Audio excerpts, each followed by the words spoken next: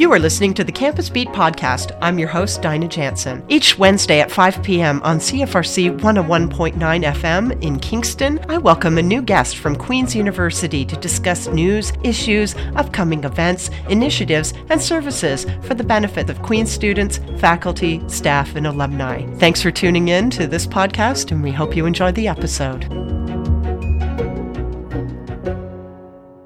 And before getting into a fun conversation with our special guest today, let's listen to Peach Kelly Pop in a song called Honey. Stay tuned.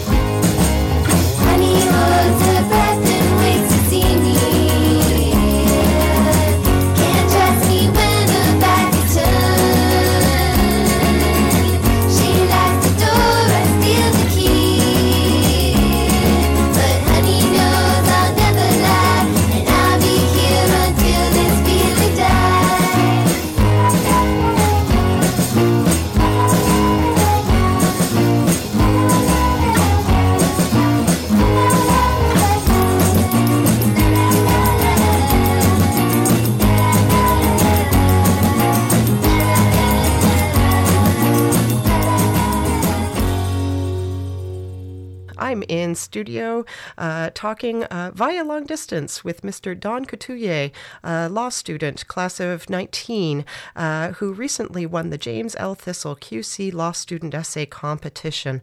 Welcome to CFRC and Campus Beat, Don. How are you today? I'm very well, thanks. Thanks for having me. We really do appreciate your time. Where are you? I'm in British Columbia right now, actually, in Victoria for a summer job with a law firm. How wonderful. Look at you staying connected to campus even from across the country.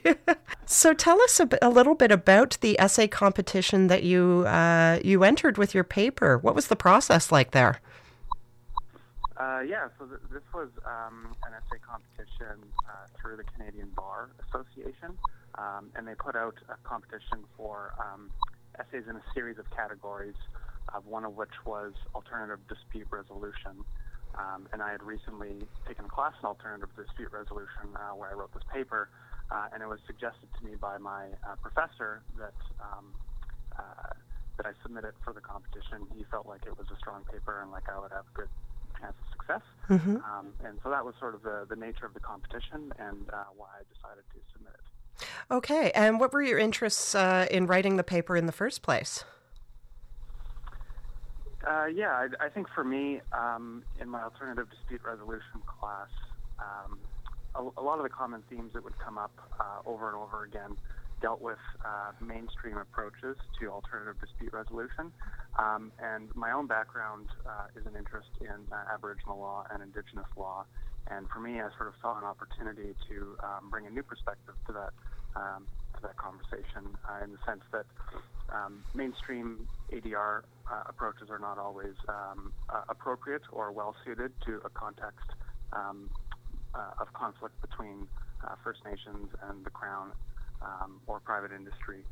So for me, it was really a mixture of bringing my own background and interests to bear on a conversation that I felt like was often one-sided in the way that it was presented. Now, tell us about the essay itself. What were the arguments that you made therein, and how did you conduct the research? Yeah, so I think as a starting point, something that I acknowledged, as I've already alluded to a little bit, is that conflict between First Nations, government, and private industry with respect to land and resource disputes, resource development projects, is sort of the principal site of conflict between those groups. And, litigation is a common feature in that context, and it comes up time and time again. And so my thinking was that within that particular context, it's not always appropriate to use these mainstream approaches to alternative dispute resolution.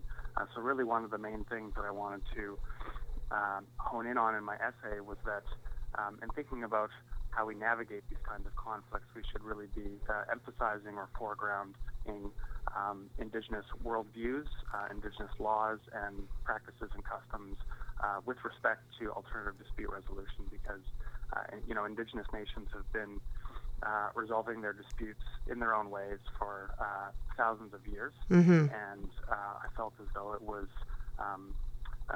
just an opportunity to highlight that it should be, these mechanisms for dispute resolution should be on the terms of the communities who are most affected, because there's a significant power imbalance there when industry or the Crown comes in, and they've got their mediator selected from, like, Toronto, let's say, who's going to come in but really has no experience with the particular local context of the community involved. So it was that was sort of the main argument, but in going about that argument, I also sort of highlighted what some of the fault lines are that that divide sort of the Western perspective of dispute resolution in relation to an Indigenous perspective of dispute resolution, and just coming to terms with where these disagreements are, where they come from, and why a community-based perspective is a more appropriate response to that. So that was sort of the paper in a nutshell. And I think that in terms of the process of writing it and doing the research, when you're sort of juggling a bunch of different law courses in the year, you don't necessarily have time to go out and do first-hand research yourself. So that wasn't necessarily a part of this essay, but it was, scanning the literature to see what's out there and seeing where maybe there's a gap, or there are ideas that seem like they're fruitful for further exploration. So in my research, I sort of came across that as a possible area that could really be advanced or talked about in greater detail, and that was kind of the impetus for the idea in the first place. And then, I went with that, and that's it.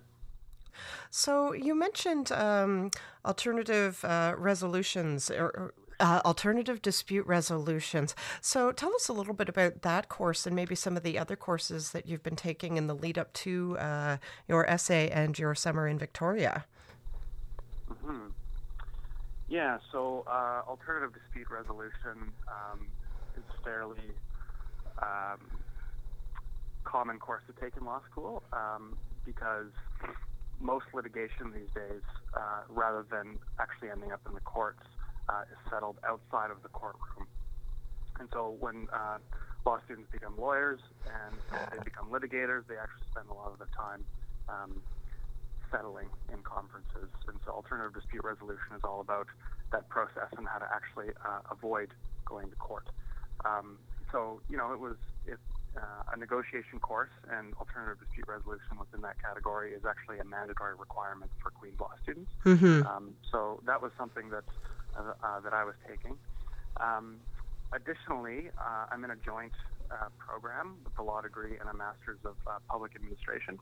Oh. I've been taking a mixture of first-year law courses, so criminal law, property law, constitutional, all those sort of basic introductory courses, combined with some public policy-based courses like, economic analysis, quantitative analysis, public policy, things like that. So that's kind of my academic background for the past 2 years at Queen's. Mm-hmm. But I would say that I did my undergrad at the University of Victoria, studying political science, and the political science department is really strong in the area of Aboriginal politics. And so I would sort of credit my interest in these kinds of areas to some of the courses that I took at UVic with some really exceptional professors. And so for me, it's really like a combination of my various academic experiences and courses and backgrounds that kind of led me to first this ADR course that I took, and ultimately the paper that I wrote and the ideas that I discussed. And so what's coming up in the fall in terms of your coursework? Yeah, I've got a pretty heavy course load in the fall. It never ends. Yeah, in the fall I'll be taking evidence law, administrative law, tax law, advanced legal research and writing. Those are sort of the main ones. And I'm also on the editorial board of the Queen's Law Journal. So we sort of review articles that are submitted and recommend them for external review for publication in the Law Journal. So that's something that I'll also be doing as well. Wonderful. And so what do you think, what's going to happen for you after law school and the completion of your dual program through the MPA program too? What are you hoping to do?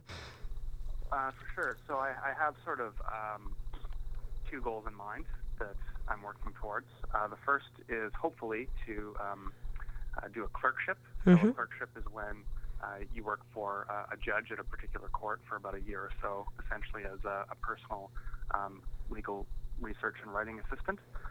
So I'm hoping if I can to do a clerkship. That's a temporary thing for about a year. And then after that, I'd really like to actually work in the area of Aboriginal law. So there's several law firms out there who do that. And so, it's sort of my view that it's a good opportunity or time to move from the ideas that I write about to a more practical application of those ideas. So if I can, I'd like to do that.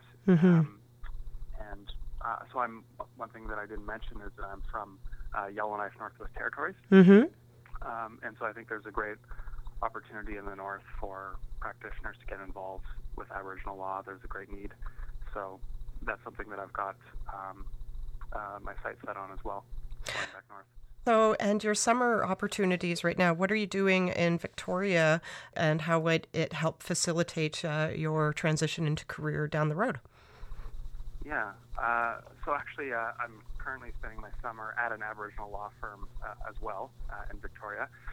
And yeah, it's sort of my first foray into a formal law firm setting. And so, at the moment I'm assisting with Aboriginal title claims or Aboriginal rights claims, things like that. So actually it's perfectly in line with my career goals. And it's been a really valuable learning experience, and I've gained a lot from it. That's one thing, I guess, about law programs, spending a lot of time reading and studying all of that case law and understanding different aspects of law from different angles. But within the law programs themselves, you have a number of opportunities during the summer months to actually do what are they called? Are they internships? What are they called when you go off and work for a law firm? Yeah, I guess you could just call it like a summer placement. Yeah. Before you do your articles, which is what happens after you graduate. Yeah. I think they're absolutely critical opportunities to kind of get that practical experience and to learn the law outside of a textbook. Indeed. And again, a serious practical application of law, and you're doing it in practice. What a great learning opportunity. So how did you land your spot with the law firm that you're with? Did you go through an application process, or were you placed by the university? How does that work? So it varies in terms of how law students get these summer jobs. In my particular case, the position was just advertised online through the law firm's website. It was a law firm that I had sort of been following for a while and had an interest in maybe working with. So, I sort of kept my eye on the deadline. And then I just applied, and I, reflected on the experiences that I could bring to the table to sort of make the best case for myself in the interview. And that was that. Other summer jobs, there's more formal recruitment processes, like what's called OCIs, where firms will come around to campus and interview students and things like that. Some firms participate in those formal processes, others don't. This one does not, so it was more independent research, sort of, looking for what I was most interested in and seeking it out. So what advice do you have perhaps for students who may be thinking about law school after they finish their undergrads or even graduate degrees? I would try to think about what it is that you're interested in doing on a day-to-day basis. If you're interested in research and writing and helping clients, there's a whole range and variety of types of law that one can practice. You can spend a lot of your time in front of a computer. You can spend most of your time in a courtroom. So I think generally, if you have an interest in advocacy, in writing, and in being persuasive, and if you have a high tolerance for work also, then law is potentially a good option. But it's a very exciting career, and one thing I didn't appreciate when I first went into law school is just how varied and diverse the possible career paths can be once you're in law school. So, you can sort of bring your own experiences and interests in the world to bear on your legal career and make it something that you want it to be. And so that's really exciting. It's a vehicle for kind of crafting a career potentially that you're really interested in. It can go in any number of ways. So that's what I would tell people who are considering law school. All right. Maybe as one final question, what has been absolute highlight for you in terms of something that you learned that you didn't know before that you just like, wow, that was really cool, or this is the best thing ever? What's been a highlight for you so far in your journey? Yeah, so I think sort of a necessary step that all law students go through when they come into law school is the first year moot. And so a moot is sort of like a mock trial when you go in front of a panel of judges and you sort of make an oral argument or an oral submission to the court on whatever the case is. And for some, that can be a very nerve-wracking experience. It was for me as well, but it was also incredibly exciting to realize that you can sort of stand up in front of a group of people and make a pitch, make an oral argument about whatever your client's interests are. And so for me, that was, it felt very powerful to become an advocate on behalf of someone, even though it was only in a mock setting. Mm-hmm. It sort of opened my eyes to the fact that this is what a career in law could be like, right? And it's a very exciting experience. It's not for everyone, that particular side of law, but for me, that was a really eye-opening experience and something that I latched onto and greatly enjoyed. So advocating for those clients, but also learning how to do so within the limitations, if you will, of the law itself. So learning the law while also learning how to advocate for clients within the law. So, exactly. On the one hand, first understanding and appreciating your client's perspective and their interests and their side of the story, but then translating that in language cognizable to the court and making a persuasive legal argument. So you're kind of a conduit between the court and what they're going to make their judgment on and your client's interests. And that's, why law is a specific skill set that you really need to go to law school to learn, because it's not that easy at first. It becomes easier over time, but it takes practice and it's a craft. So, yeah, very exciting. So do you recall what the moot argument that you had made was about, and did you win? Or can you tell us? Yeah, no, I can tell you if I can recall correctly. I believe it